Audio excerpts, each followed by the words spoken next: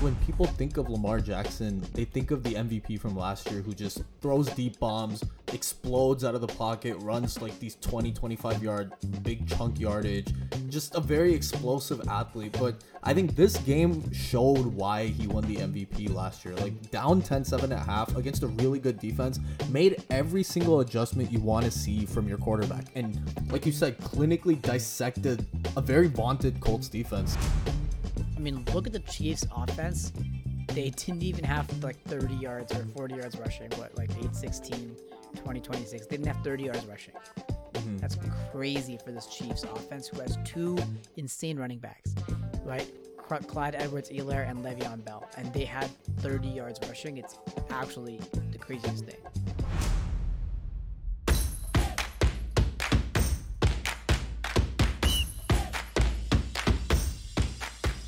Hello, and welcome to another episode of the Locked In Podcast. My name is Ani. My name is Shri. And it has been a while, but we are back. Don't worry, we've been locked in the sports world. That's a pun for you. We've just been a little bit busy, but we are back. We took our bye week a few weeks ago, and we've kept it nice and easy. But, I mean, there's just so much news to talk about now with the NFL, with the NBA, with the MLB, that we had to make another episode to talk about all that has happened in the sports world. Yeah, we're going to get things started off. We're going to just go over last week's NFL scores, talk about some of the games, some key players, and going on into previewing week 10, right? It's 10 weeks into this COVID weird NFL season. Still really entertaining games, a lot of storylines, so we're just going to get right to it. You want to start week 9? Packers-Niners. The Packers won 34-17. Pretty cut and dry. The Niners didn't really put up much of a fight in this game, but their team is also just injury riddled, so I don't know what to make of this Niner team right now. I mean, it used to be the 39ers, and now it's the 29ers. Like, they keep on dropping 10 digits every time a huge piece gets injured. But, I mean, yeah, Devontae Adams, Aaron Rodgers cut that defense up. The defense, especially with regards to the secondary, doesn't have that many injuries. Right, and Jason Verrett's been playing out of his mind, so I thought it would be a close one. I actually thought the Niners would win based on their previous performance. The weeks past, their defense has been stepping up, but boy, was I wrong. I know the NFC West is a dogfight. The Niners right now 4-5. I see no way they eventually contend for a playoff spot. It just seems really rough, especially given their division. And the Rams, who are objectively one of the weaker teams in the division, are still like right there in the mix for a wild card spot. Which just tells you how competitive this division is. It's probably the best division in football. And like the Niners are just really, sometimes they win, sometimes they don't. And it's really hard to tell from a betting perspective. I would not bet real money on the Niners because sometimes they show up and sometimes they don't. And it is extremely confusing. But that game was particularly cut and dry. And I think, you know, it kind of was a bounce back game for Aaron Rodgers from the Bucs game, and kind of showed like, hey, against a real defense, I mean, even though this is only half their defense, I can still play. And, you know, this might have launched him to be the front runner in the MVP race with how badly Russell Wilson played in week 8. But I think we'll get to that. I think Pat Mahomes is still one. He has 25 touchdowns, 1 interception for a division leading Chiefs team. But Patrick Mahomes also has the second most dropped interceptions. So although he does only have 1 interception, it's kind of like a fake stat, like fake news, because like he really should have a lot more. Well, nobody's gonna nitpick that when they're voting for MVP. The craziest part is the person who has the number 1 most dropped interceptions is Carson Wentz, and he has the most interceptions in the league already. Okay, to be fair, Carson Wentz is literally throwing to practice squad receivers. He has Jalen Reagor now, who has started this week in my fantasy lineup, so we'll see how that plays out. Yeah, he has Travis Fulgham, Jalen Reagor, and literally no one else. So, yeah, the NFC East we don't need to spend too much time on. But another team who I think got schedule destroyed in the beginning of their season were the Houston Texans, and they beat the Jaguars 27-25. Deshaun Watson, leading passer, leading rusher for the team. He just seems to do it all every game, gets very little help. And he said recently, I'm just glad Will Fuller's on the team because otherwise I have no idea what I would do. But I wanted to quickly tell you who the Texans have played so far this season. Opened against the Chiefs, it's a loss. Went up against the Ravens, a loss. Steelers, loss. Lost to a Vikings team that now looks a little better than maybe what we saw initially in the season. They beat the Jaguars. They lost to the Titans in a game I thought they should have won, went to overtime. They lost to the Packers, and now they beat the Jaguars. So, yes, their only 2 wins of the season are against Jacksonville. But I really think they just got, not blessed, but really cursed with like one of the worst opening schedules I can possibly think of. Yeah, this game was super close. I mean, the Texans got shut out in the fourth quarter, which is pretty crazy. The Texans also did get blessed in the sense that Jake Luton is starting for the Jacksonville Jaguars. And so this rookie with absolutely no experience starting played pretty well. 304 yards, 1 touchdown, only 1 interception. And again, James Robinson, if Herbert and Burrow weren't doing so well, James Robinson would clearly be the front runner for Rookie of the Year on the offensive side of the ball. But I think of the rookies, he's number 3 right now in terms of offense because he's just been playing lights out and he's consistent. I mean, Chase Claypool's had a breakout game here and there, and Justin Jefferson's been doing well, but Chase Claypool's been shut down for the past few games. Justin Jefferson, ever since Dalvin Cook has gone off, has been not having the production he had in his 3-game stretch where he basically had 150 yards a game. But James Robinson consistently week after week averages close to 100 yards, if not more, in a touchdown. So he is really being the workhorse back for this Jaguars team that lost Leonard Fournette, and people thought they wouldn't be the same. They took this guy that nobody'd heard of, and now he's blossoming into one of the star running backs in the league. So good for the Jaguars. They're 1-7, but they do have a really bright spot on the offensive side of the ball. I think the receivers are not bad as well. Chris Conley, DJ Chark, Keelan Cole, and then Laviska Shenault looked really good for a few games. He has not been doing well, but we'll see about the quarterback situation. I know that Gardner Minshew had a broken hand and played with the broken hand for a few games, even against the Chargers. So it really depends on how that heals. I think they should just rest him, start Jake Luton, throw anybody else out there, because I think of all the options they have at quarterback, Gardner Minshew might be the best. And if you decide to take a gamble and draft somebody, maybe the Jets for some reason pass up on Trevor Lawrence, then you get Trevor Lawrence. I mean, I think the Jaguars do have the number 2 pick right now, if I'm not mistaken. So the Jets passing on Trevor Lawrence would be peak 2020 football news because they've tanked the entire season. They lost a game they should have won last week against the Patriots, and I think they intentionally lost. Like, I've never seen a team more intentionally lose than the way the Jets lost last week. So it would be a shame if they passed on Trevor Lawrence, let the Jaguars even have that opportunity. But we'll see. We'll monitor those bottom-feeding teams later. Yeah, and we'll talk about that Jets-Patriots matchup, which was Monday Night Football, probably the worst Monday Night Football matchup of the year, but it actually provided us with a pretty good game. But, you know, the Jaguars are 1-7, and 2 teams that are at the mix for second worst team in the league, other than the Jets, are the New York Football Giants and Washington Football Team. Both are now 2-7 and 2-6, so essentially only 2 wins. The New York Giants won this game, and I think Danny Dimes, is undefeated against the Washington Football Team in his career, I think. That's one of those stats that just doesn't need to exist. No, so I think here's what needs to happen, right? You just keep Daniel Dimes Jones on the bench, right, or practice squad him, just literally pay him all the money he needs to be paid, because I don't think he's gonna be a quarterback anywhere else. But whenever the New York Football Giants are playing the Washington Football Team, just bring in Danny Dimes. He wins you the game automatically. You get 2 guaranteed wins, and then you draft some other quarterback, right? So it's like a nice 2 guaranteed wins. Imagine if you had 2 guaranteed wins a year, just kept a guy on the bench as your backup quarterback. It's perfect. On the real with Daniel Jones, though, like this game was a good Danny Dimes game because he didn't turn the ball over. When he doesn't turn the ball over, I think all of his strengths as a quarterback, a very athletic quarterback, like we all know the trip where he almost basically had like a 90-yard touchdown, but he's very mobile. He doesn't lose his composure when the pocket breaks down. I think just his lack of weapons right now is limiting him. Like, obviously they don't have Saquon, so that's just a huge part of their offense not there, but he looked good. And yes, it was against the Washington Football Team that really doesn't have much going for them. Like, yes, we love Alex Smith here on this podcast. Shout out to him, but they barely squeaked out a win against another really bad team. So I like the positives for Daniel Jones, but overall this team is still a lot of work to do. I think the good thing for the New York Football Giants is the rushing attack. They had 2 60-plus yard rushers with Wayne Gallman and Alfred Morris, so both of them looked good, and I agree. When Daniel Jones does not turn the ball over, he is a good quarterback. And I think in terms of just pure skill, I think he's actually a better quarterback than someone like Mitch Trubisky. I see a lot more talent from him. It's just he keeps on making the same mistakes. And it doesn't help that Evan Ingram drops every third pass he gets thrown. But with regards to the Washington football team, sad news that Kyle Allen is out for the rest of the season. So, fractured foot. And again, it's another foot injury that looks pretty similar to Dak Prescott's. Luckily, the severity is not as bad. But, I mean, this Washington football team is nothing going for them other than two bright spots. One is obviously Chase Young, right? Going to be one of the best pass rushers in the NFL for a long, long time. He's back. He's healthier.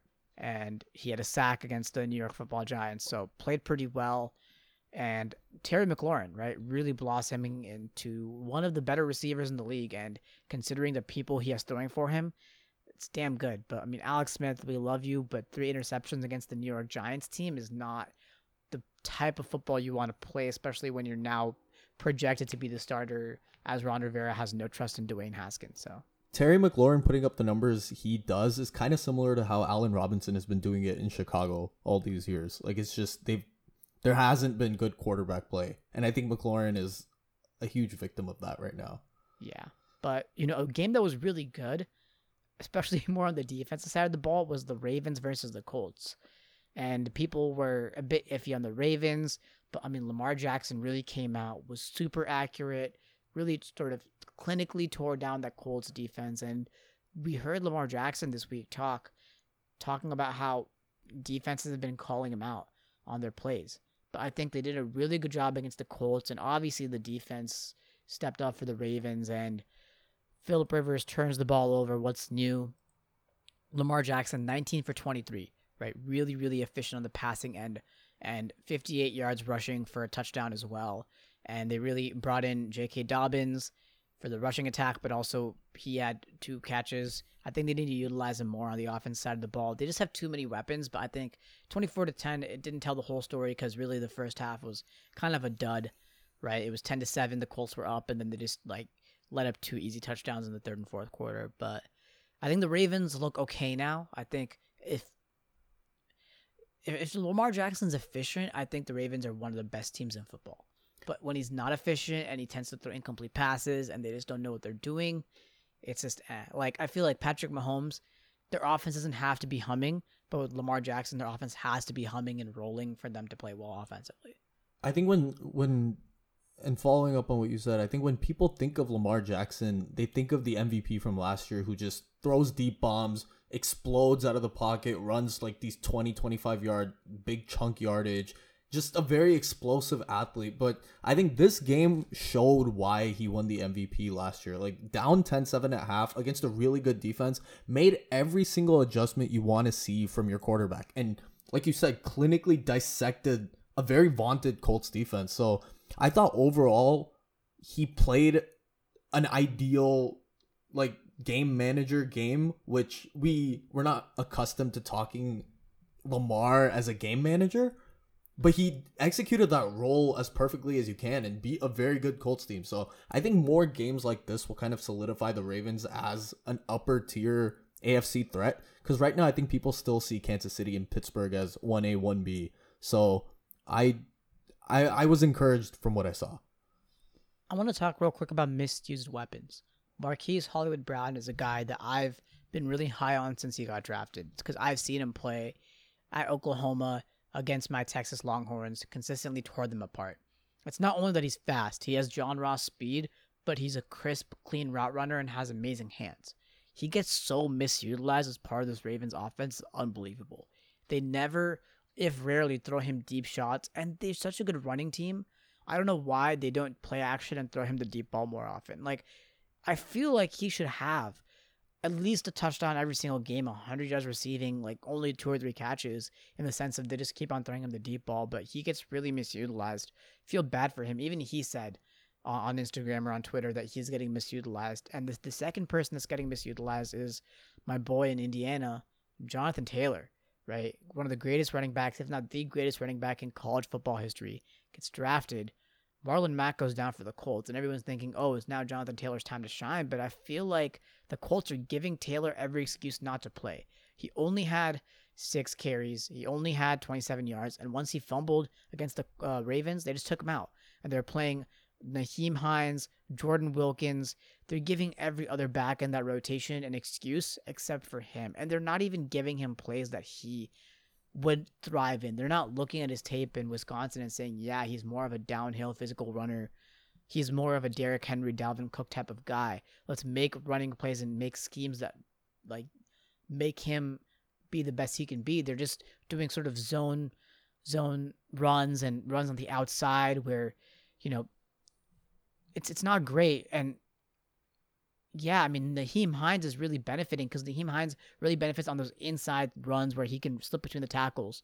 And that's exactly what they're doing. And they're not feeding Jonathan Taylor at all. It's like, for some reason, like Chris Ballard or like the Colts GM or front office, someone must have liked him, drafted him. But Frank Reich just does not like him and is like, I'm giving him every excuse to not play. Well, when we get to this, whatever game just happened today on Thursday night, Titans Colts, Nyheim Hines had a fantastic game. So I don't really want to go on discrediting him, but you're right. Like Jonathan Taylor should get more touches, especially given his pedigree. So yeah, that's something. And you know about the Ravens and Hollywood Brown, that's Greg Roman offense for you in a nutshell, right? Like it didn't work in San Francisco after a while once everyone figured him out.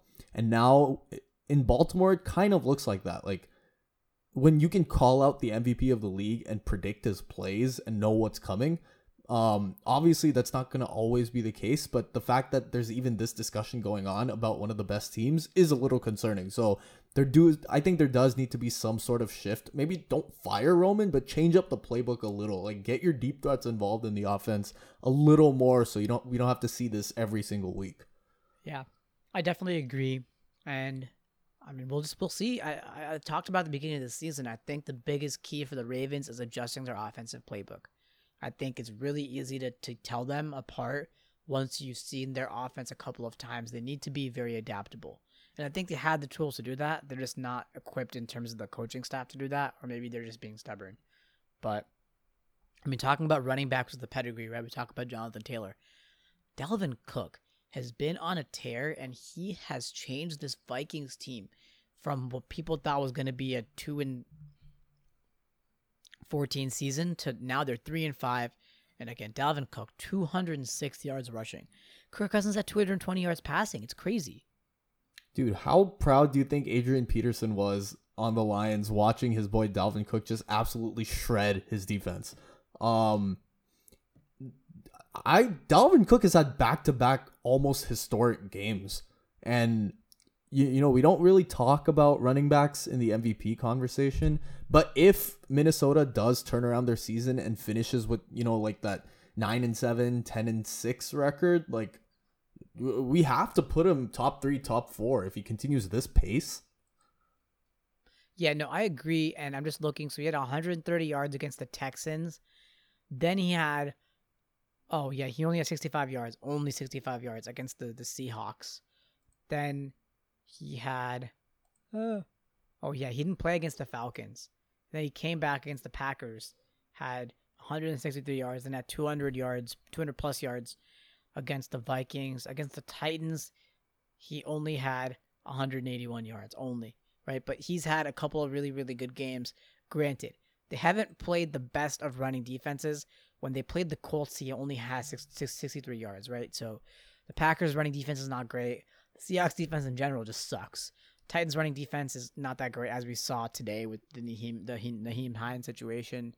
Lions' defense is not good. So he hasn't played the best of defenses, let's be honest. But still, the fact that he's able to put up this production is insane. And I think they've gotten lucky. They've played teams with bad run defenses, and they're sort of clicking on offense. But, I mean, even in the passing game, Justin Jefferson, as I talked about earlier, stepping up and becoming the true number 2 receiver, filling in for that Stephon Diggs role. So, I mean, that seems pretty set for the Vikings, right? On the offensive side of the ball, at least. Kirk Cousins needs just to show up, you know? Well, that's what I was quickly going to ask before we move on from this game. Is Kirk Cousins your long-term quarterback answer?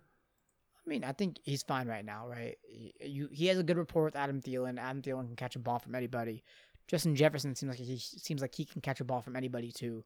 And if you have this good of a rushing attack, I think honestly, if they stack the box against you, just play action, throw it to the outside. You have two damn good receivers. You have Kyle Rudolph as a tight end, so you have enough weapons for it to be okay. So I think Kirk Cousins can take you to the Super Bowl. Can he win you a Super Bowl? I don't think so. He doesn't have that Nick Foles magic, but no one does. Okay, saying he could take you to a Super Bowl is gutsy. I'll give you that. I don't even think he's a top 10 quarterback. Case Keenum almost took the Vikings to a Super Bowl. He was damn close. Everyone has that lucky year where just everything on the team is good. I'm not saying he can take you to the Super Bowl consistently. I'm saying he can take you to a Super Bowl. But speaking of sprinkling some Nick Foles magic, and notice how we skipped over the Lions because they're irrelevant as a franchise. Not as a city though. Love Detroit, but the Lions are just, in agony. Nick Foles had some magic. 335 yards, 2 tutters.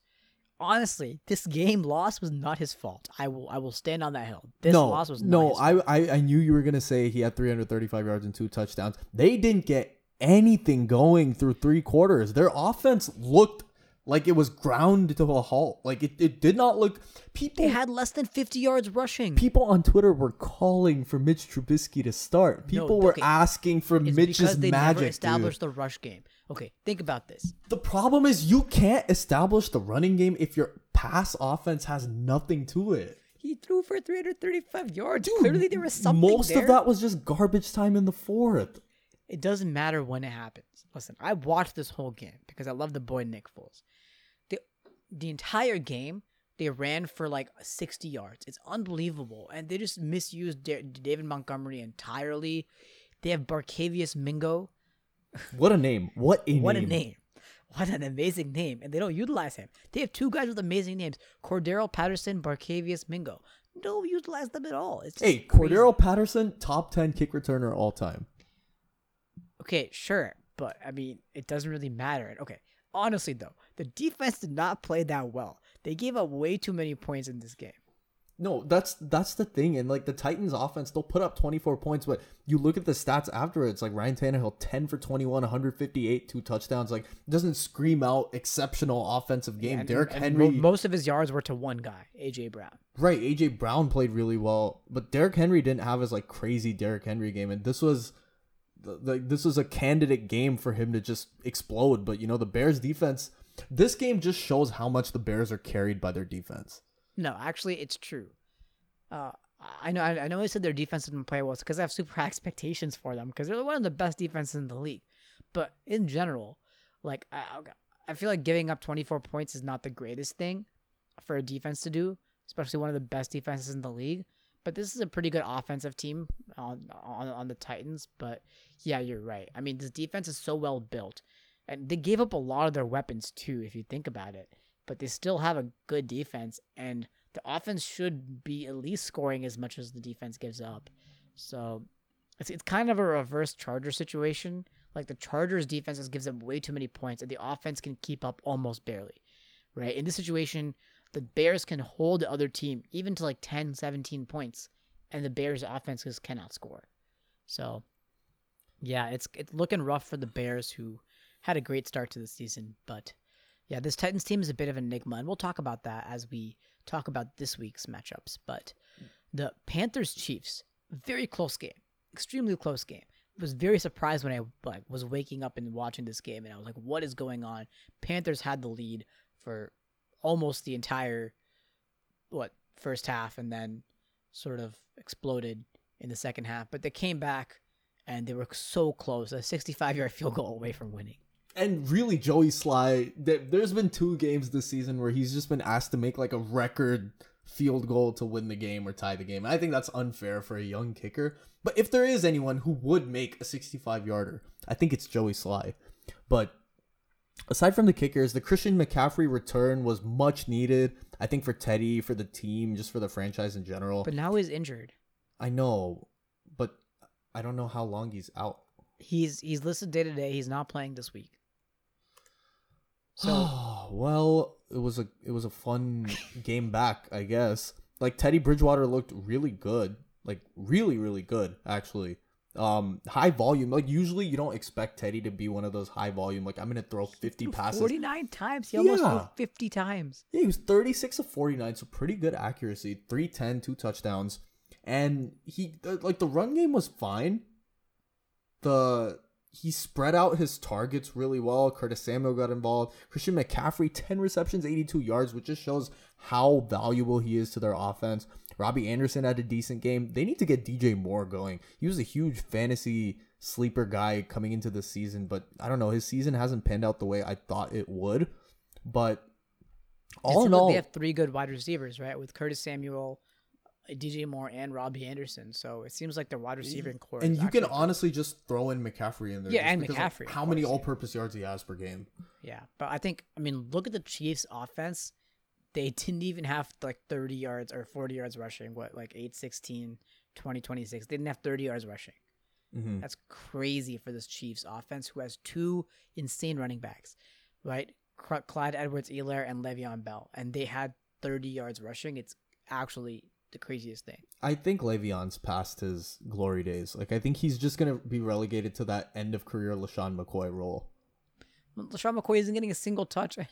No, like, I'm talking about, like, Bills McCoy. Like, he just wasn't the same guy. Like, you could still Bills put up McCoy occasional games. Had this insane snow game where he ran. That was crazy. Yeah, I know. The YouTube highlights for that one are fun to watch. Just seeing him, like, shake defenders, and it's just, like, thick snow falling. Shady's just such a good running back. But I think he made the All-Decades Hall of Fame team for the 2010s. Yeah, honestly, I'm really mad at the all-time NFL, like the 100 years team, because they left off LaDainian Tomlinson and running backs, and I just think that's such a glaring mistake. No, but that just shows how deep the running back list is. Dude, it's LaDainian Tomlinson. Like, as Yes. an objective, unbiased fan of the sport and not a Chargers fan, how can you be like, oh yeah, LaDainian Tomlinson isn't one of the greatest all-time running backs? No, he definitely. No one's saying he's not one of the great all-time running backs. He's just NFL not. is. I just think they're better running backs than him. Like in the last, since whenever the NFL started, I don't know, man. Don't ask me. Ask the guys who made this list. Let's Collinsworth, man. It's Chris Collinsworth. Oh my God. Speaking of Chris Collinsworth, dude, every time Russell Wilson throws any deep bomb, he calls it a moon ball, and the moon balls were not plenty as the Bills destroyed the Seahawks 44-34. Final score makes it look close. Really wasn't. Bills were playing a very, very disciplined game. Russell Wilson forced the ball a lot into places that really should not be forced. Of course, he's going to end up with high volume yardage because anytime the Seahawks go down 1 or 2 scores, it's just Russell Wilson. There's no run game involved because Carson's always injured. They're relying on DJ Dallas right now as their primary running back. And every game, there's going to be one crazy, either Wilson to Metcalf or Wilson to Lockett. Today was the DK Metcalf game. He had a fantastic game. It's just always fun to see him play football. But this game kind of showed why Josh Allen was so highly talked about in the MVP conversation for the first 4 or 5 weeks. Like, he just dominated. It looked like he was always comfortable in the pocket. His receivers had nobody around them. Seattle's pass defense is god-awful. My housemate Nikhil is always complaining about how the Seahawks seem to do everything in the offseason except improve their pass defense. And this season, they look terrible. Yeah, the Seahawks defense is just so bad that it doesn't matter how good their offense is. It's kind of like a Bears situation, but their offense is so good, but the other team scored 44 points. Like, what can you do? So, I think this game just purely lines up to the defense. I don't blame. Russell Wilson did throw a couple picks, but still, their defense gave up so many points, so many yards. It's unbelievable. Yeah, when you go down 14-0 in the first quarter, it just feels like such an uphill battle for Russell. The entire game, he just feels like, oh, I got to hero ball my way out of this. And that's just not how the Seahawks are going to go far in the playoffs. Yeah. So the next matchup we had, the Broncos versus the Falcons. And in classic Falcons fashion, they only give up 6 points in the first 3 quarters. And I had the Falcons defense special teams on my fantasy team. And I was like, oh, this is looking great. Last quarter, they gave up 21 points. And they only won by 7 points. They only won by a touchdown. It's 27-34. Like, if the Falcons didn't score the touchdown in the fourth, it would have been a tie game. So in classic Falcons fashion, they gave it up. And yeah, Drew Lock looked okay. He actually looked pretty good, especially in the fourth quarter. He looked good, but I guess anybody looks good against the Falcons in the fourth quarter. So there's a video on Jerry Jeudy running routes, and he looks as polished a route runner as anyone in the league right now. So good, crazy draft, unbelievable. Falcons, I think, are the best 3-6 team. Like they shouldn't be 3-6. I think they should have 2 more wins based on the earlier reason this they're season. 3-6 is because they gave up 21 points in the fourth quarter. Like it's just obvious. No, it's just they should have 2 more wins based on They the 2 games they blew earlier this season. They should know. They keep on giving up leads in the fourth quarter, even if they're up. There's games that are just always so close. We saw against the Panthers Thursday Night Football 2 weeks ago. They almost lost that game too. It's just they always consistently give up leads in the fourth quarter. So they're perfectly well deserved to be where they are. Well, another team who cannot get it done in the fourth quarter, the Los Angeles Chargers and my Oakland Raiders, my Las Vegas Raiders. Let me correct myself. 31-26. I was watching the end of this game on stream because I had to go somewhere, but it was a spotty stream. There was that one back corner of the end zone post route that was it. I forgot the receiver. No, the last play of the game. Not the first one. The first one was Mike Williams dropped it. And the reason he dropped it was because the Raiders defender, like, it's not his fault, but he literally landed on his legs, and his legs just like collapsed under the body of the Raiders defender. Just dropped it, which sucks. And then Donald Parham dropped the fade. I have some things to say, but I'll let you talk first. I'm just going to say Derek Carr just looks like a different guy this year. He goes for first downs that I don't think he would have gone post-injury when he had that leg injury. I think he's finally fully healthy. I think the run game has been fantastic. Devontae Booker played a phenomenal game, complementing this power running style from Josh Jacobs. Booker's just like a little shiftier, which I really like. I like the 2 backs really playing off of each other really well. Third and Renfro. Carr had this bomb running down the side looking like Mahomes. I'm pretty sure if it was Patrick Mahomes making that throw, the commentators would probably scream on spot and just talk about how great this quarterback is. But because it's Derek Carr, they say nothing. They just say, oh, nice throw, nice catch. You know what? Let's move on. First down. Really annoying. But I saw why the Chargers lose games in the fourth. And it's because when they have an ounce of a lead, you guys had momentum against us for so long in this game. Their defense just zones up. Like, they stop being so aggressive in their man defense. They allow these chunk plays and yards. And it just feels like the Raiders could move the ball anytime they wanted in the fourth against the Chargers. I will say our defense short up in the fourth. So we stopped the Raiders on a drive. The Raiders punted. We muffed the punt. Raiders recover, we stop them from scoring, and you guys kick the field goal, right? You guys only scored 3 points in the fourth quarter. So our defense, surprisingly, was actually not terrible in the fourth quarter. I guess from what I was saying, like the third was just bad. The third was bad. Yeah, and listen, this has been my problem with our defense the entire time. Is we play way too much zone, which makes sense. We're a Gus Bradley led defense. We play too much zone, and we just don't have the right personnel to play zone. Kenneth Murray, the linebacker we got, just is not very good, like, at playing the type of defense we need him to play. But I think my biggest issue with this game, first off, and it will always be with the Chargers, the story of the Chargers is just how garbage at special teams they are. I keep on talking about this, but the 2010 Chargers, the only team ever to be number 1 offense, number 1 defense to not make the playoffs because their special teams are so bad they lost them games. Again, our special teams are ranked 32nd, dead last in the league. We muffed a punt.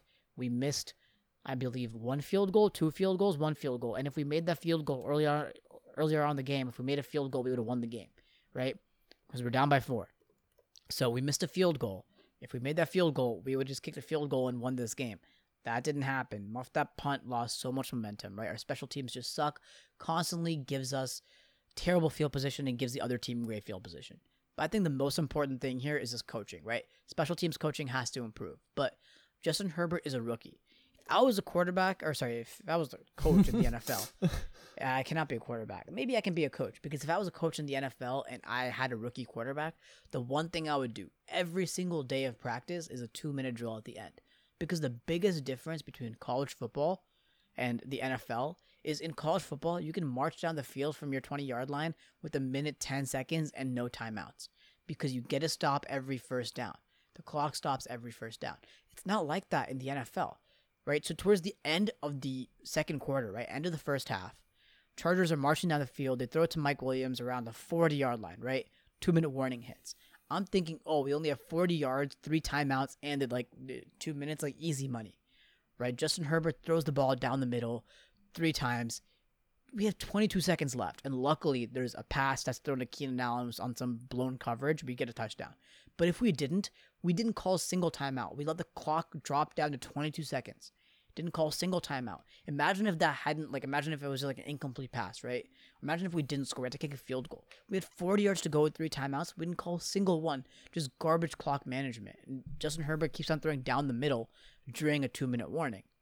Can I say your time management in the fourth actually wasn't terrible because you guys drove down essentially to our goal line, had 3 chances to win the game. I don't think that was as big an issue in this game as, okay, maybe in previous games, sure. No, but in this game specifically, my issue was that Justin Herbert kept on throwing the ball down the middle to the running back, right? He has to learn you need to throw to the sidelines. You need to create, out-of-bounds plays. That's why, So I think we did get screwed over by the refs because I'm not sure if you agree, but Mike Williams had a catch that put him out, out of bounds, the 4-yard line, right? Mm-hmm. Or, he caught the ball and he went out of bounds. Yes. But then they said he was in. I thought objectively, he was out, and I don't know why they ruled him in. But, we had to spike the ball, and we only had 5 seconds left. I thought we should have had 13 seconds left. I thought we should have had at least, that much time. I thought he clearly went out of bounds. He got pushed out. I don't think it was clearly out of bounds. No, it was very clear. I watched the play again just to make sure. His knees didn't come in bounds. It's he caught the ball and got pushed out of bounds, and they were like, "Oh, you're in bounds, dude." It was just very weird. I'm confused on why. Okay, but this is the thing, right? So, the Chargers out of the 2-minute warning. It's a 3rd down play, right? Justin Herbert runs for the first down, right? He almost gets it. It's very close, right? The officials are running. They're trying to spot the ball. Nothing happens for 45 seconds. Anthony Lynn is confused. Everyone's confused. He doesn't call a timeout even though he has one, right? And he lets the clock tick down to 1:22 until the next play is called. If you're a good coach in that situation, you call the timeout, right? Because if it's close enough that upstairs Booth is going to review it, they'll give you the timeout back, right? But even if it's not, it's a 4th and 1. You need to make sure you get that conversion. So you got to talk about it with your team. You need to call that timeout. But they didn't.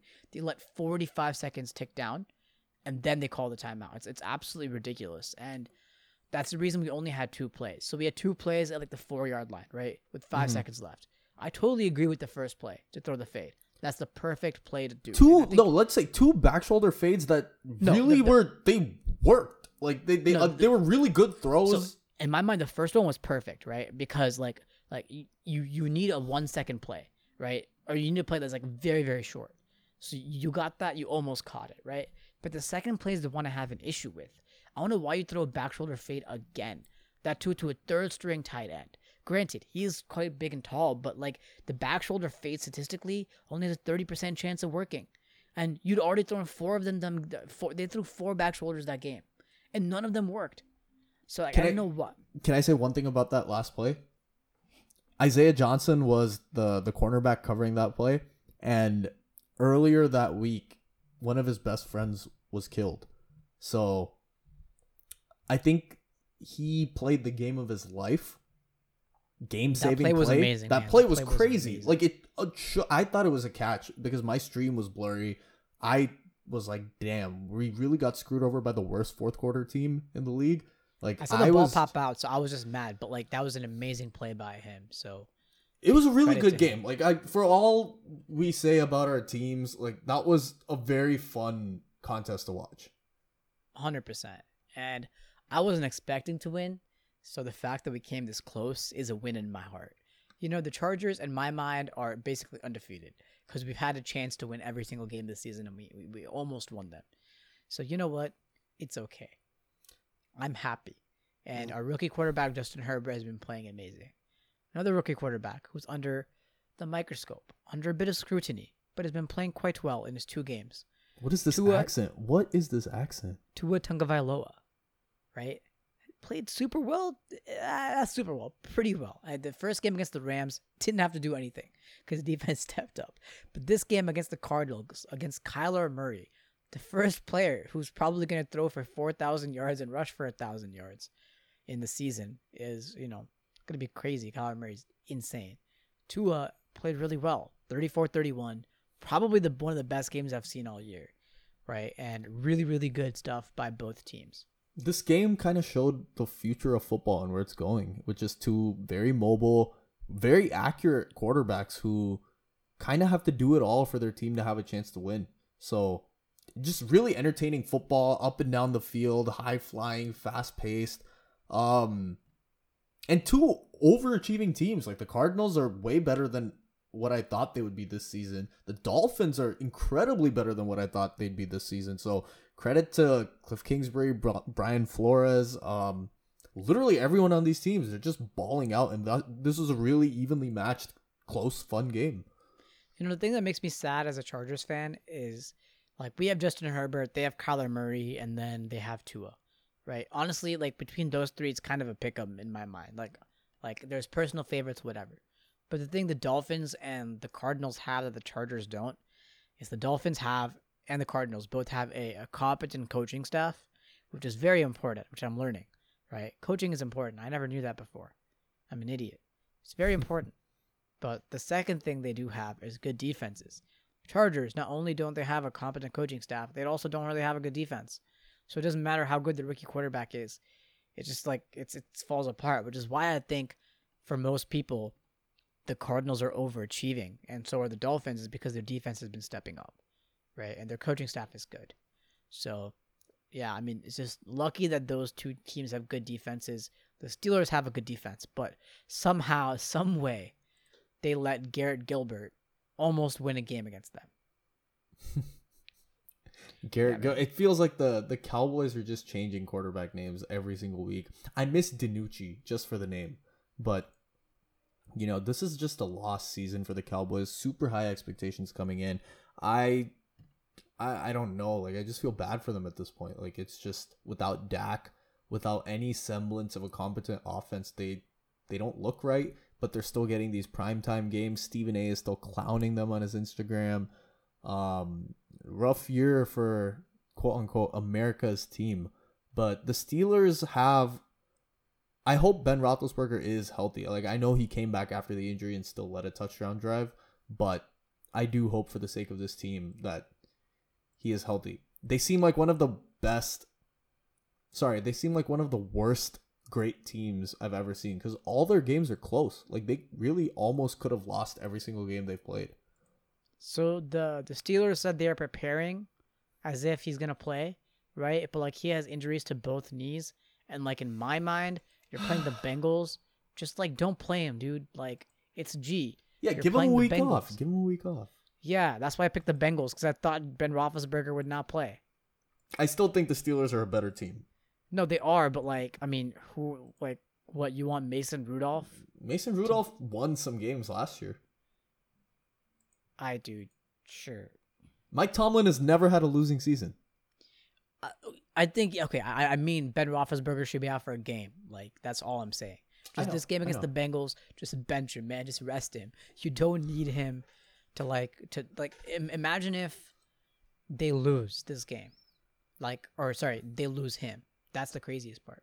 I don't think load management has made its way to the NFL yet. It's still a very NBA thing, which is, I don't know, man.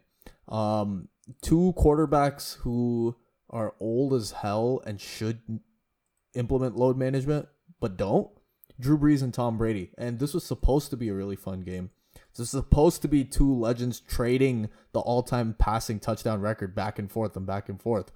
But it was so one-sided. It was unbelievable. It was a dud of a game. Well, not for the Saints, but for the Bucks. Tom Brady really looked awful. And this is the first game I can say this season. Like, in the beginning of the season, he was just getting his reps in, figuring out the playbook. And then he looked really good. People were talking about him, MVP discussion. Still has low-key MVP numbers, but this game was bad. Like, he looked like any one of us two could have been in quarterback and probably done a little better than how Brady did. So I think that's an overstatement, but the hyperbole is strong here, or the exaggeration is quite powerful. But this is just a bad game. I don't know. I think it's a fluky Bucks loss. I think they're still a good team, and I just think they ran into the Saints at a weird time. Shout out to this game because I was in my fantasy football league. I was playing against someone who had 3 people in this game, right? They had Michael Thomas, Rob Gronkowski, and Chris Godwin. And I was like, I'm 100% going to lose. I'm only up by like 30 points. They're for sure those 3 guys are going to get 30 points. But just like, I think combined, they got like 6 points. Because nobody threw to Chris Godwin, nobody threw to Gronk. And then Michael Thomas never got the ball because it was all to Emmanuel Sanders. So, hella happy about that. Is Godwin having like a very down year? It's because he broke his finger, right? So yeah, I don't know. He's way better than what his stats are indicating right now. Okay, last game of the week, we really spent a lot of time on this. Patriots Jets. I guess we already kind of touched on this, but you know, fourth quarter Cam for the first time in a really long time come from behind win in a game the Jets had again, and they lost. Yeah, I mean, I think you said it best. I think the Jets found a way to lose this game, which is hilarious. But you know, yeah, I mean, good for the Patriots, I guess. I think Cam Newton like looked good-ish sometimes, but yeah, I mean, I don't really want to spend time talking about the, talking about the Jets. Yeah, let's move on to Week 10. Okay, so today's game was Colts-Titans, and I thought this was going to be a really fun game, pitting one of the league's best defenses in the Colts against a pretty efficient offensive team in the Titans. And we saw the Colts kind of dismantle this Tennessee team. Like, I haven't seen Tennessee look phased the way they did today. And part of that was, I think, yes, Derrick Henry had his typical good game, but the pass offense was very limited. Like, I didn't see a lot of downfield attempts. I saw a lot of dink and dunk. I saw a lot of the Ryan Tannehill I saw in Miami. So I don't know exactly what that was, but also shout out to the Colts special team unit, and also a anti-shout out to the Titans special team unit. Their punter had a 17-yard punt, and he also got a punt blocked for a touchdown return. So I don't know. This is just a dominant game for the Colts on all fronts, I thought.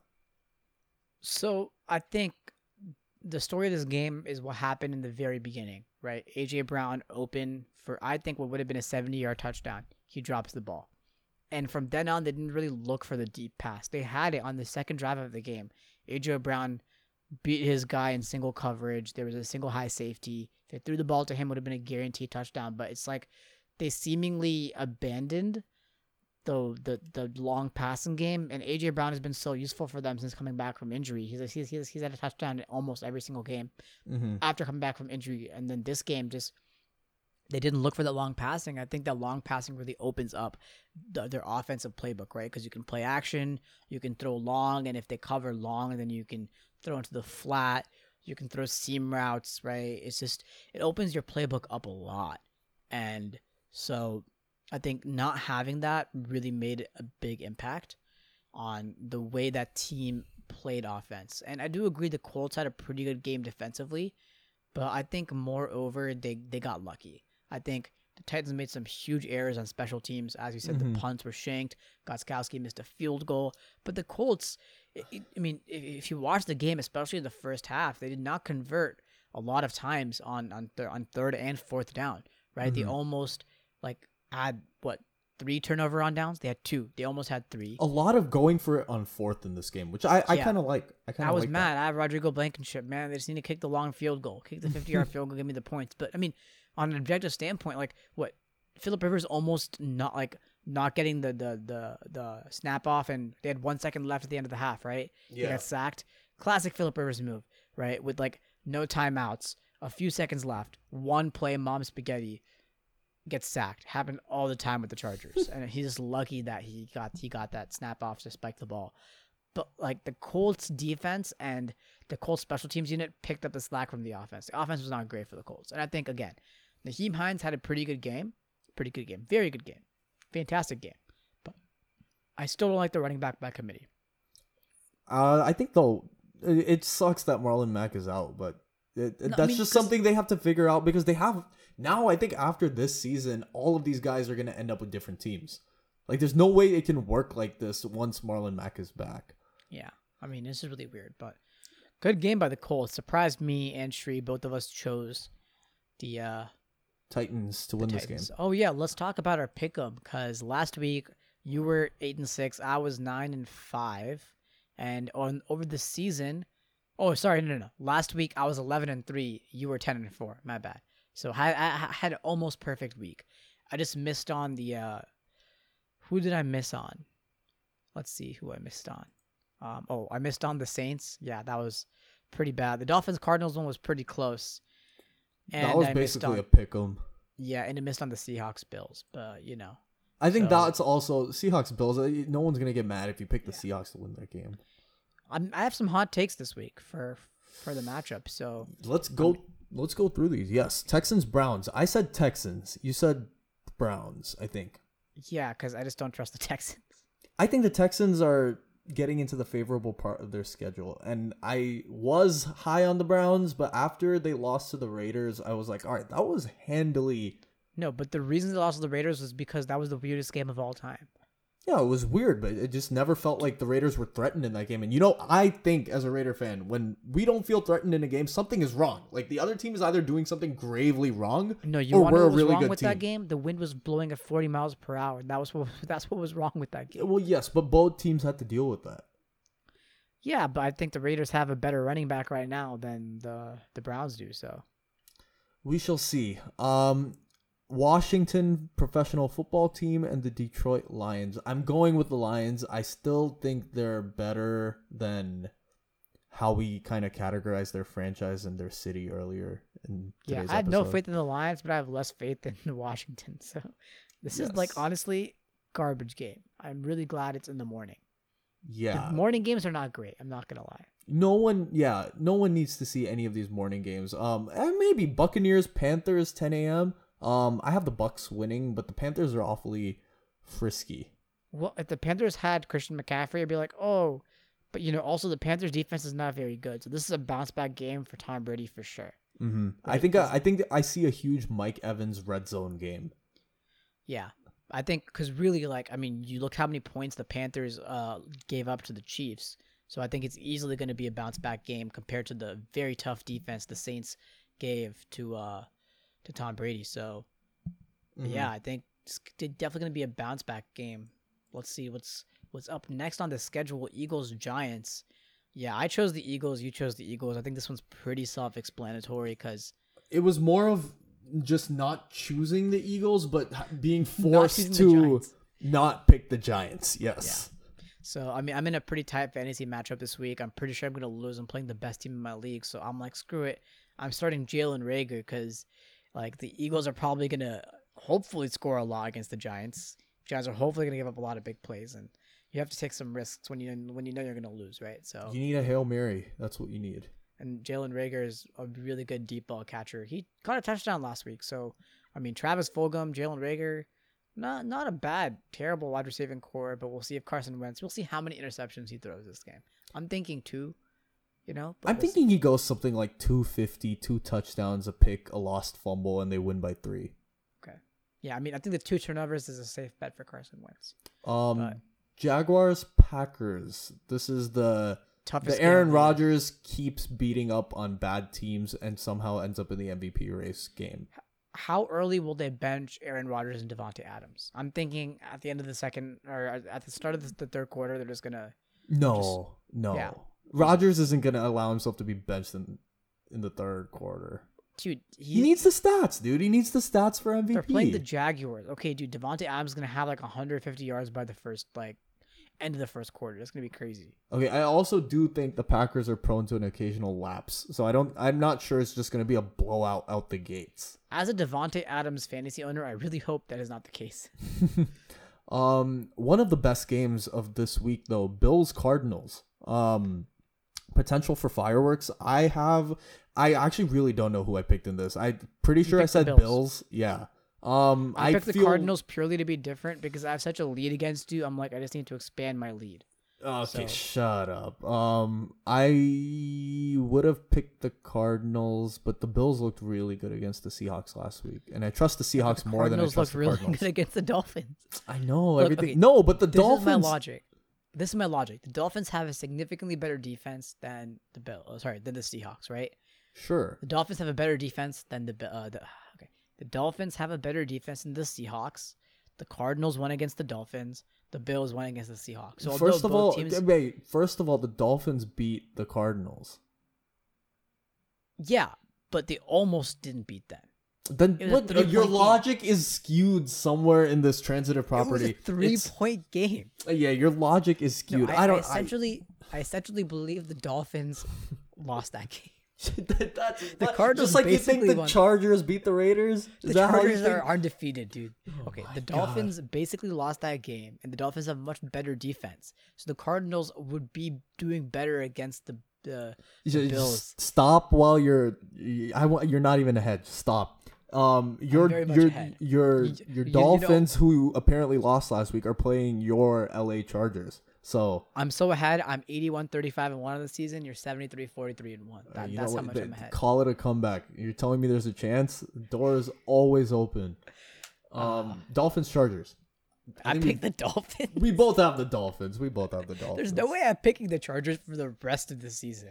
Do they have a like a matchup they're favored in the at Jets? all? No, the Chargers. The Jets. Oh, against the Jets. Okay, yes. I'm picking the Jets to win that matchup. Please I'm don't not do joking. that. No, Don't do the that. Jets are going to win that. God. Not a Broncos Raiders. I picked the Raiders.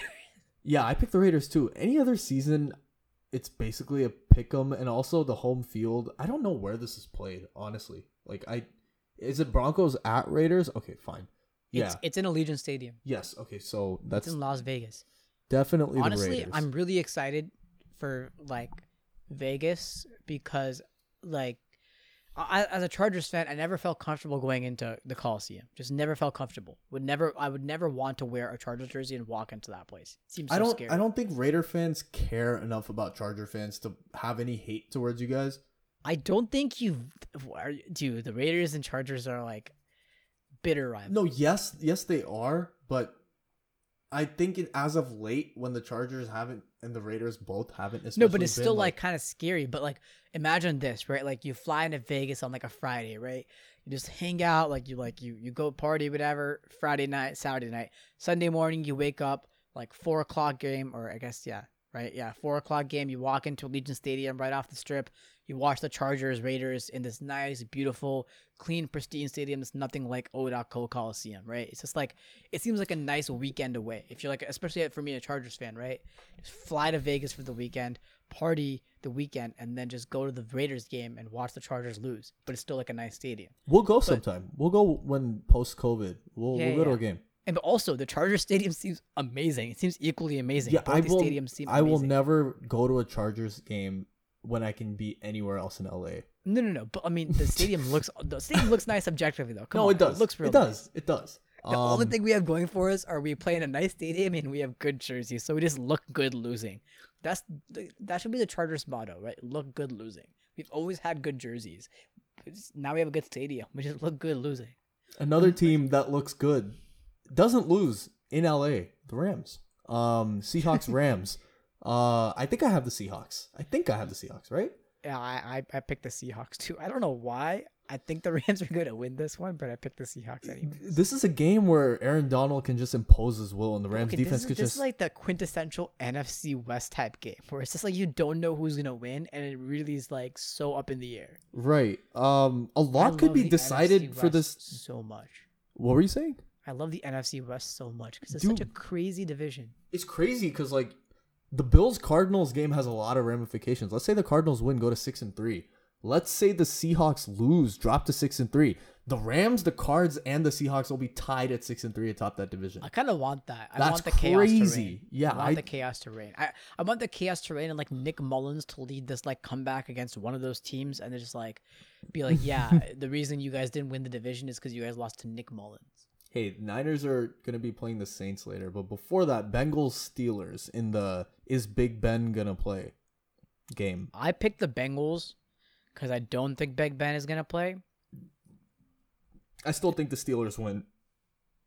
This is the pick I feel least confident about because I feel so less confident about it. Like I have T. Higgins right on my fantasy team. I didn't start him because I feel like Joe Burrow's gonna get destroyed. But on the off chance he doesn't, and again because I'm so ahead in our in our pick'em, I decided to take the risk and go with the Bengals because I have faith in Joe Burrow. But really, I think the reason why I picked the Bengals is because I don't think Big Ben is gonna play because it doesn't make any sense for Big Ben to play. There's no reason they should play. The Bengals would be a game back in the NFC East right now. Yeah, and they have no offensive line. Yeah. And their defense kind of sucks, but But I mean, just like from an objective standpoint, Big Ben has 2 injured knees right now, right? It doesn't make any sense for. Just and give like him, Mason give Rudolph him isn't bad. Give him some Like, he's not bad. PTO. And they have so many. They have so many good offensive weapons. Like you don't need Big Ben. You can plug in anybody. I know. It's just, I'm telling you, the day the NFL realizes that load management exists, it's done. Like I don't think we see Drew Brees until the playoffs. I don't think we see Tom Brady until Week 16. Yeah, I mean, Drew Brees has a lot of load management with like half the plays Taysom Hill runs. Oh, I saw the most hilarious thing. Drew Brees lined up as wide receiver. And then when the ball was snapped, he went into his quarterback motion. He like literally pretended to take the snap as a wide receiver lined up on the left side. That's how you did a 3-step drop. It's conditioning. That's how you know you've just been doing the same thing the whole damn life. The best part is the cornerback still covered him. Drew Brees is walking backwards away from the first down marker, and the quarterback still stood there. Cover all your bases, man. There's so much trickery in the league nowadays. I don't care. I'm not covering Drew Brees. Drew Brees is a Nick Foles. He can't catch the ball. Hey, come on. A little New Orleans special? New Orleans special. What, Nola? Niners and Saints. Speaking of the New Orleans special, I think the Saints win this, right? I hope the Saints win. They better. Don't, it'd be embarrassing. What, they destroy the Buccaneers inside of net football and they go to the 29ers and it's like, oh yeah, by the way, we're just gonna go ahead and lose this game. Like, it's gonna be, I mean, hopefully it's a comeback game for Michael Thomas, right? Hopefully it's like a, we'll see what happens. For some reason, every time I think of the Niners and Saints, I just think of that one playoff game, I think 2011, where Alex Smith hit Vernon Davis with that crazy seam down the middle to win the game. Like, I think it was a divisional round game. Yeah, it was. That was a close game. That candlestick went crazy after that. That's the one thing I always just associate anytime I see Niners. There was also the Falcons game too that they almost lost, but they managed to win. So. Oh yeah, the Falcons blew that game. Yeah. Well, what's new? What would have been a good Sunday night matchup? I don't know about that anymore. Like Ravens Patriots. Like I don't know. It's just kind of weird, but we get to see Lamar versus Cam, which could be fun. Yeah, we haven't seen that before. That's kind of who Lamar. Like Cam ushered in this era after Vic, I think, and then now it's Lamar. So yeah, so we'll see. I think this is like a good matchup for the Ravens in terms of like, can we play against a good defense 2 weeks in a row? But I mean, the Patriots aren't a good defense. They have a good defensive coach, but they're towards the bottom of the league. They almost lost to the Jets. So I think if the Ravens struggle against the Patriots, I think there's serious questions about the Ravens. We'll see. I hope Baltimore scores 30 plus just so people shut up for a week about how their offense is just broken. Last game, Vikings, Bears. I like NFC North matchups, honestly. They're always fun, right? I think they're pretty fun. I think it's going to be a garbage game. I think the Vikings are going to run all over the Bears. I don't think they're gonna run all over the Bears. Run on them. No, but not run on them. They're gonna run over them in the passing game. No, I mean that's what I'm saying. I don't think it's gonna be this like blowout. Like I think Chicago's defense has proven now. Like okay, it'll be like 20-7 or 20-10. Yeah, I just don't like Nick Foles. No, yeah, I don't think Nick Foles is gonna score. Yeah. Okay, I think of the teams he's played, the Vikings don't have a good defense. So I think this is an opportunity for the Bears. And again, we finally enter the back half of the season, right? This is where Nick Foles is made. Right? This is where he makes his money. If Nick Foles doesn't win against the Vikings, does Trubisky start the next game? No, I mean I don't think. Well, he's injured right now, but I don't know when he comes back. But yeah, okay. Also, stupid of the Bears to play Trubisky for one game. Or sorry, not for one game, for one play a game. And of course, the one play he plays, he gets injured. So Typical. the, Typical. the Bears. The Bears. Yeah, I don't know. We'll see. I think the good part about this is if you're a fantasy owner and you're going against Dalvin Cook, you should rest easy because Dalvin Cook has quite a hard schedule. The Vikings are playing the Bears, right? Very good defense. The Cowboys, okay, yeah, they're going to easily get 1.5 million yards, right? But then towards the back half, they're playing the Buccaneers. They're playing the Bears again. Saints. In the last 4 weeks of the season, they're playing the Buccaneers, Saints, Buccaneers, Bears, Saints, and then the Lions. So I think those three matchups, especially towards the playoffs and the fantasy football playoffs, are going to be really, really tough. So, but yeah, I think he still ends up with like 210-yard games out of those 100%. four. I mean, look, do you think he's going to break 2,300 yards rushing?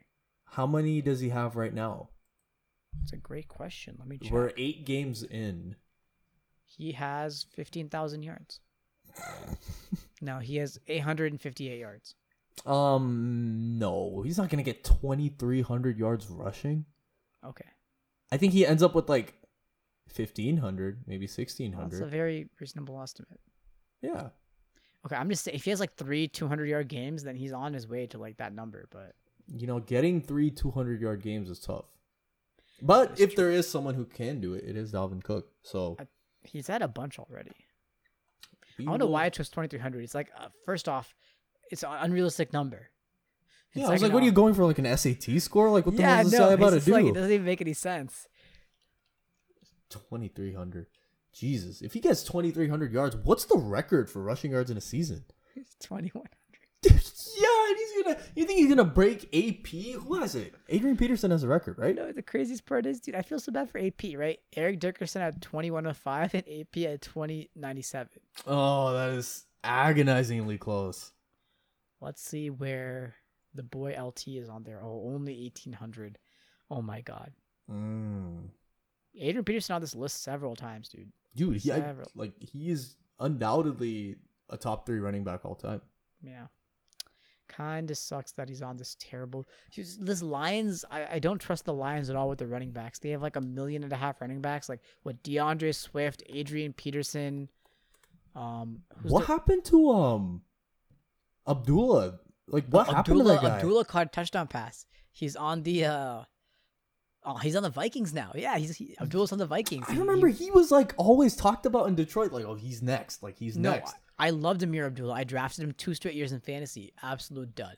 But yeah, the Lions have Kerryon Johnson, DeAndre Swift, and Adrian Peterson, right? If you just take those 3 names, like, oh, those are 3 really good running backs, right? Swift played super well at Georgia. Kerryon Johnson played super well at Auburn. And it's just like, yeah, it's just Adrian Peterson, kind of unfortunate. Future Hall of Famer. He says, yeah, none of them worked out. It's just, I don't know what happened, but. Oh, well, that's our NFL stuff for this week. We were going to do a lot more this episode. We were going to do some MLB awards winners, Cy Young, MVPs for each league. We were also going to touch on NBA stuff, but now I feel like we're just better off making another episode and dedicate it to the National Basketball Association. Maybe if we wait long enough, maybe Russell Westbrook will get traded from the Rockets. Yeah, we will monitor whether he goes to the Knicks, the Hornets, or any team that just really wants. Are a front runner, and apparently Chris Paul is going to go to the Suns, and it's just like, what is happening? I'm just saying, any team that signs Westbrook should accept the fact that they'll make the playoffs and lose in the first round. That's all I'm saying. Any team that signs Westbrook should accept the fact that he's not first team all decade in the 2010s. He is first team all decade for the 2010s. Not. You're the only person I've heard that shares that opinion. I can guarantee you there are more people who think that as well. Yeah, that's honestly a worse take than my Jimmy Butler beating Giannis 1-on-1.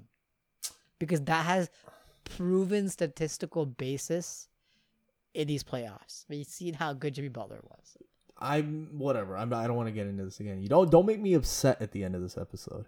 But that's my goal. My goal is to make you upset and our listeners happy. You're forcing me to defend Russell Westbrook, which is, again, something I don't enjoy doing. But you defended him vehemently. Out of necessity. You're going to tell me Westbrook wasn't one of the best 5 players this decade? Look at the trash talk you put on Anthony Davis, right? You were like, oh, Russell Westbrook's better. And then look what happened this season. Bro, he had a No, better this is really- season. He had a better This is really playoffs. funny. This is really funny. You're like, oh, Russell Westbrook, and look what happened. Oh my god. That was really funny, dude. You know what? Whatever. Honestly, We'll- I think you reverse curse. I think you reverse jinx to Anthony Davis. No, I'm glad because I like AD. I really like Anthony Davis, but also he played with LeBron James. So I don't know, of course, but we'll see what happens. Oh, somebody said so. Apparently, there's talks that DeMar DeRozan is going to go to the Lakers. oh and yeah, somebody- dude, it's because they're gonna do the. I mean, theoretical, but they would swap Kuzma and Danny Green for DeRozan. I'm honestly happy with that. I think it's a win for both sides because if you're the Lakers pairing another top 6 shooting guard, top 5 shooting guard with Anthony Davis and LeBron, And Danny Green been utterly useless in the playoffs. So same with Kyle Kuzma. But and the Lakers have enough outside shoot. No, they need more outside shooting, man. Because at least Kuzma, but DeMar DeRozan's gotten better shooting though. no, yes, he has, but Kuzma reliably stretched the floor. Like, I'm not even saying like percentage wise, but like he's someone you have to Size-wise? defend at the 3. Yeah. Like, I don't know you can say that about DeRozan. No, but I agree. But I think somebody said somebody tweeted, oh, at least finally DeMar DeRozan can stop LeBron James in the playoffs. you can't beat him, join him, dude. Yeah. No, you can't beat him, join him, and sabotage him, right? Oh my god. Yeah, ask who did that? No, Kevin Durant didn't sabotage anybody. I just whatever. Ask Amir Abdullah. He is on the Vikings now, and Hey. Vikings look a lot better than the Lions. Honestly, I'm happy he got out of Detroit. I feel bad for Detroit, man. It's just they have nothing going for them in They're terms stuck. of like They're sports. just stuck, and I feel bad for Matthew Stafford too because I think his No, I mean, career yeah, has been underrated by how poor teams around him have been. Somebody was tweeting again. They're like, "How are the Lions just stuck in mediocrity decade after decade?" And they've had some good players. They've had Calvin Johnson, Barry Sanders, like Matt Stafford. It's just like they've had good players. Dude, you had Calvin Johnson, and Calvin Johnson's prime is not going to be remembered the way it should be because he was double covered every single time. dude, yeah, you would see at the line 2 DBs just there, and like you don't see that kind of stuff anymore. And nobody gets that respect anymore. And the thing is, he would still make plays. Yeah, he was actually insane. And honestly, the thing that like really sealed it for me is, do you watch the Fumble Dimension by SB Nation? I've heard of it, but I'm not like Yeah, so they just consistently. do weird stuff. So they decided to do an NFL game manager thing where they ran one play the entire season with the 0-16 Lions and see if they'd win more games than they would have. I mean, granted, it's a video game, but the only play they ran was like literally a protect all Calvin Johnson runs, a fade route and or like a streak route and they throw the ball to him, and they ended up winning like 3 or 4 games that season. Oh, because Calvin Johnson will outjump anybody. Like he'll Yeah. just No, make but plays I that feel like normal no. humans can't. I feel like if in the video game that happened, in real life, it definitely would have happened. I feel like if they just ran that play every single time, they would not have been able to stop it. Yeah, max protect 4 verticals, just except only throw to Calvin Johnson. Easy Max cash, protect dude. 1 vertical. That's the match protect 1 vertical. Oh my And then like God. you sprinkle in a running play every now and then. Yeah, Abdullah might get some yards for once. Abdullah was not on that 0-16 Lions team. No, But you but wonder who was? Calvin Dan Johnson Orlovsky. played Dan Orlovsky. His breakdowns are good. His Twitter breakdowns are good. Sometimes they're really good and sometimes they're really bad. Yeah, bad as in taking a safety in your own end zone. Bad. Yeah. That is the Dan Orlovsky legacy. It's like I think that happened recently. I forget who did it, but fun times, man. You know what I realized? We don't even talk about college football. There's like a lot to talk Yeah, about. a lot. But UW is starting their season this Saturday. So Are they, or will it be another like, oh yeah, we're starting our season, JK, a bunch of COVID tests? We can't. No. start our season. They're actually starting this Saturday. So looking forward to that. Go Dogs. Are you gonna go to the game? No, there's no fans. No, but you can rent a boat, right, and go to the little because the stadium's right by the river. So Yes, you can but I'm not gonna do that.